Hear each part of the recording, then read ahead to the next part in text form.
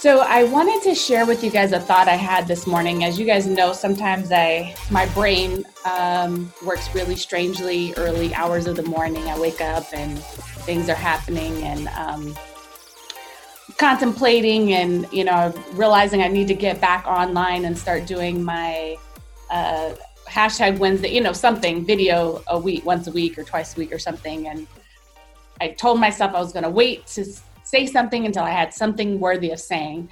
And I had this thought this morning, and I wanted to kind of introduce this call today with this idea. Or this concept. And a struggle I see people having all the time.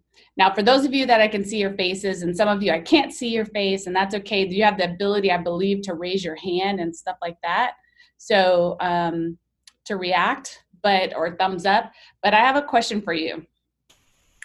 How many of you actually desire to get better at what you do? Is everybody yes? Actually, okay. I want to ask you another question. How good are you at having other people mentor you and help you and coach you? How many of you are actually truly open to that? Yes? Yes? Okay. Well, good. Hopefully. The reason I ask this is because I find that many people, and I kind of experienced something over the last week, or I've noticed something, and I noticed that people, and a lot of people, I'm not calling anyone in this room out, I'm just saying period, people, we have a tendency not to be able to take constructive criticism. And, a lot of times we, for me, for example, when I was a kid, my mom was super critical of me. And it was always this higher level. It was you need to be the creme de la creme, it's the cream of the crop. And everything was about being perfect. And that was, something that I got to listen to my whole life. It's that's not right. Do this, do that. Don't do this, don't do that. So I became very, in a way, used to being critiqued all the time. And I know most people don't grow up like that. I mean, some people do, some people don't. And then I had the pleasure of working with a coach for 2.5, almost 3 years, who was also very correctional.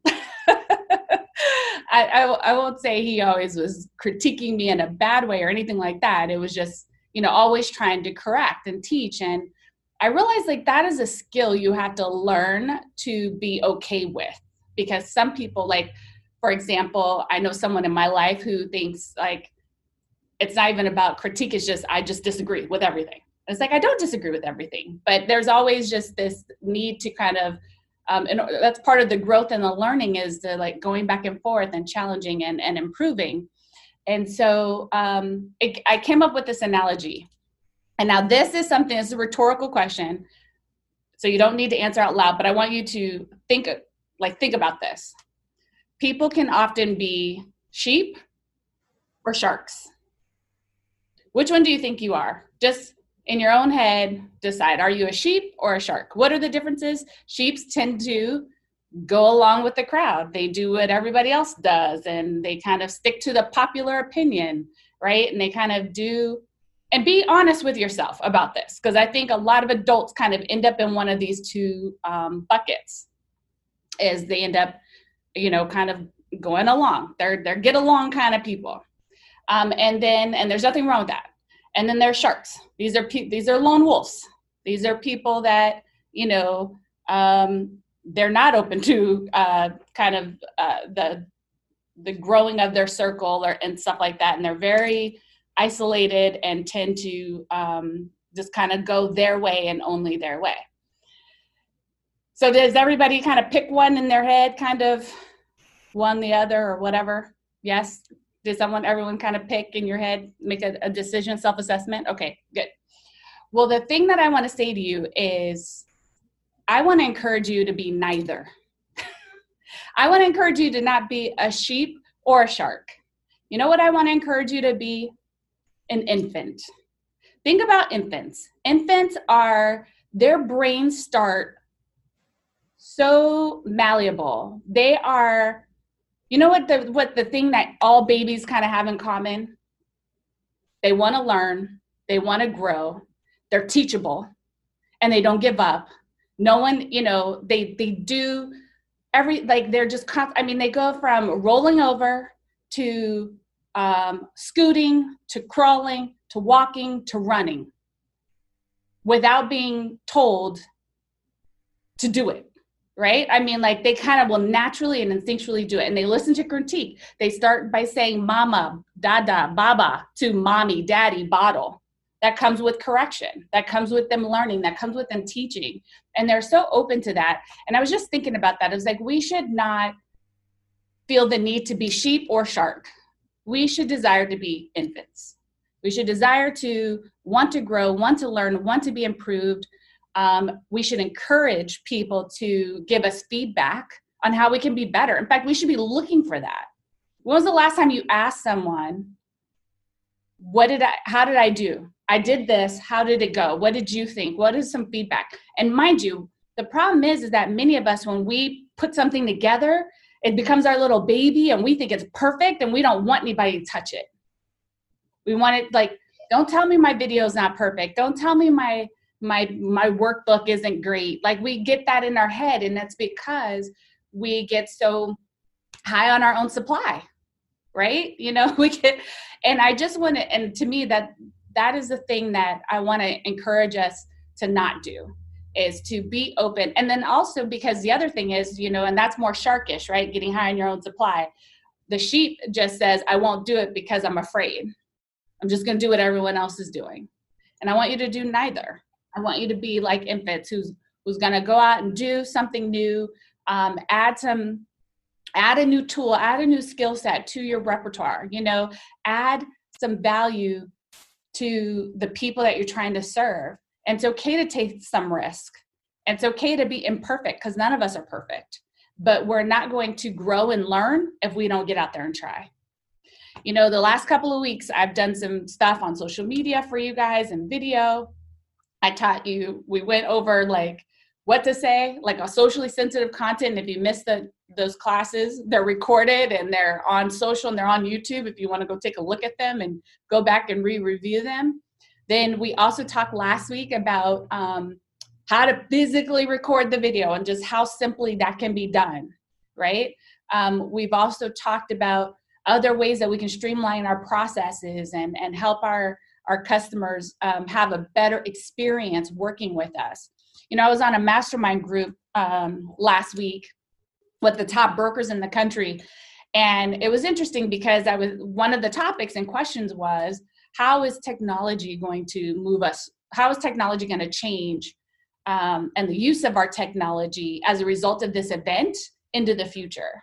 And that's something I'm super interested in and super I'm contemplating that a lot, because I feel like there's a lot of technology that you guys are, it's just like what we talked about last week. We talked about the VR, we talked about Matterport, we talked about, we have Zoom, all of these new technologies that are now becoming more relevant in your business today. Video, for example, they've kind of always been there, but now today more than ever, because of our circumstances, they're being thrusted at us even more so.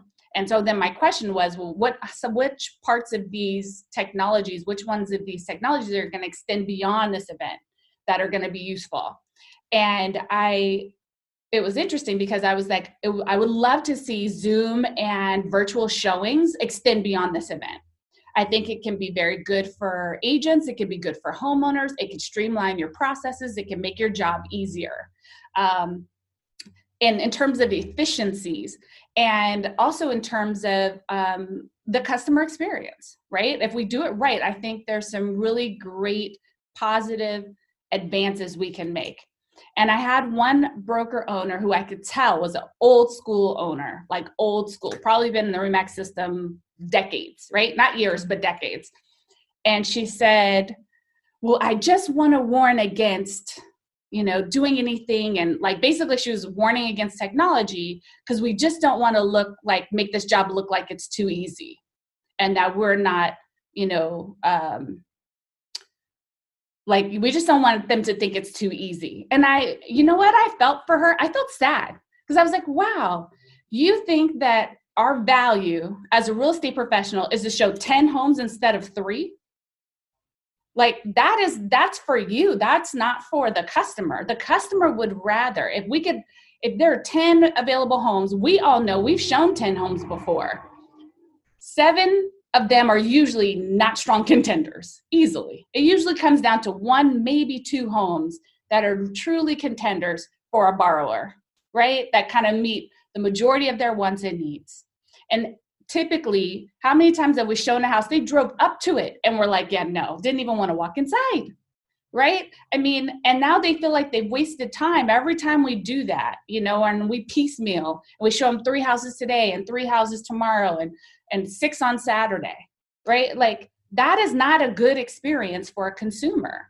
They want to, this is why they love Zillow, because they can scroll through and quickly, hit, save. It's just a good experience.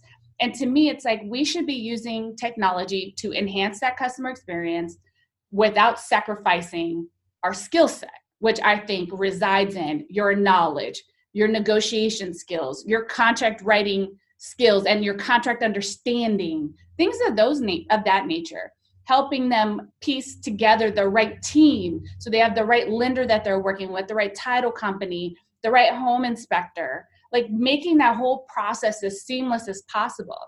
And so I feel like too many people are stuck being sheep, following the herd, doing what everybody else does, or sharks, and not enough time being like infants and just open to learning, open to exploring, open to new opportunities. So that is my 2 cents for today before we get into our mortgage minute. But I just had this thought this morning and these experiences last week, and I just felt like before I shared that with the world or with anyone else, I wanted to share it with you. So any thoughts or feedback on that before we get into our topic today, if anyone has anything? No? Crickets again? I have something to add to that, Kendall. Okay. I think that's really good that you brought that up, with people being able to take constructive criticism. I know it's tough. I know, we tend to get a little defensive or we want to explain, make excuses, or, we feel like if we have constructive criticism against us, we automatically think that the person doesn't believe we're doing well in other areas, and we kind of get, defensive about all that. But I do think that it's a good tip to bring up, is I think we all, especially because of our personalities, because we're mostly alphas, because we're in sales, and that's just our nature, that I think that having a thick skin, it really does you well and really helps you grow. It does. Yeah. It's just not always easy, that you have to really try to focus on it. It isn't easy, and I 100% agree with that. And sometimes, it feels like a little pinch, like, ooh, it stings. But that doesn't mean, though, that it's not good for us. It was funny. I did a podcast not that long ago, and I asked for feedback, and someone actually gave me feedback. And it was funny because the feedback they gave me, I already knew what I was doing wrong, and I did it anyway because I was lazy. I was like, oh, I just need to get this out. And I didn't do the steps that I normally take, which would have eliminated the problem that they critiqued me on. But it was a good reminder for it. So again, that was a little pinch. I was like, oh yeah. And they're like, thinking I knew that, Kendall, like, that you need to fix that.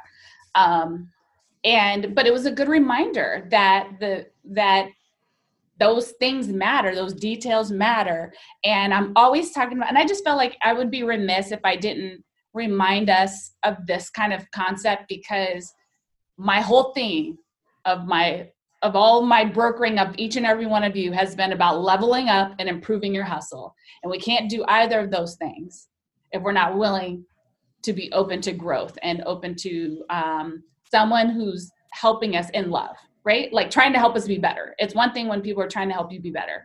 And I think that's different than just someone just beating you up and being hard on you or bullying you or shaming you. Like that's just something different, right? That's not what I'm talking about. But I'm just talking about, okay, when someone offers you something about trying to help you be better or help you produce a better product or service or something, How open are you? And then not only are you open to it, but are you going to take action on that to actually be better? Right? So I just want to encourage you guys to think about that. Yes, Shad? I think I can wrap this up for everybody in just one quote that I keep around all the time.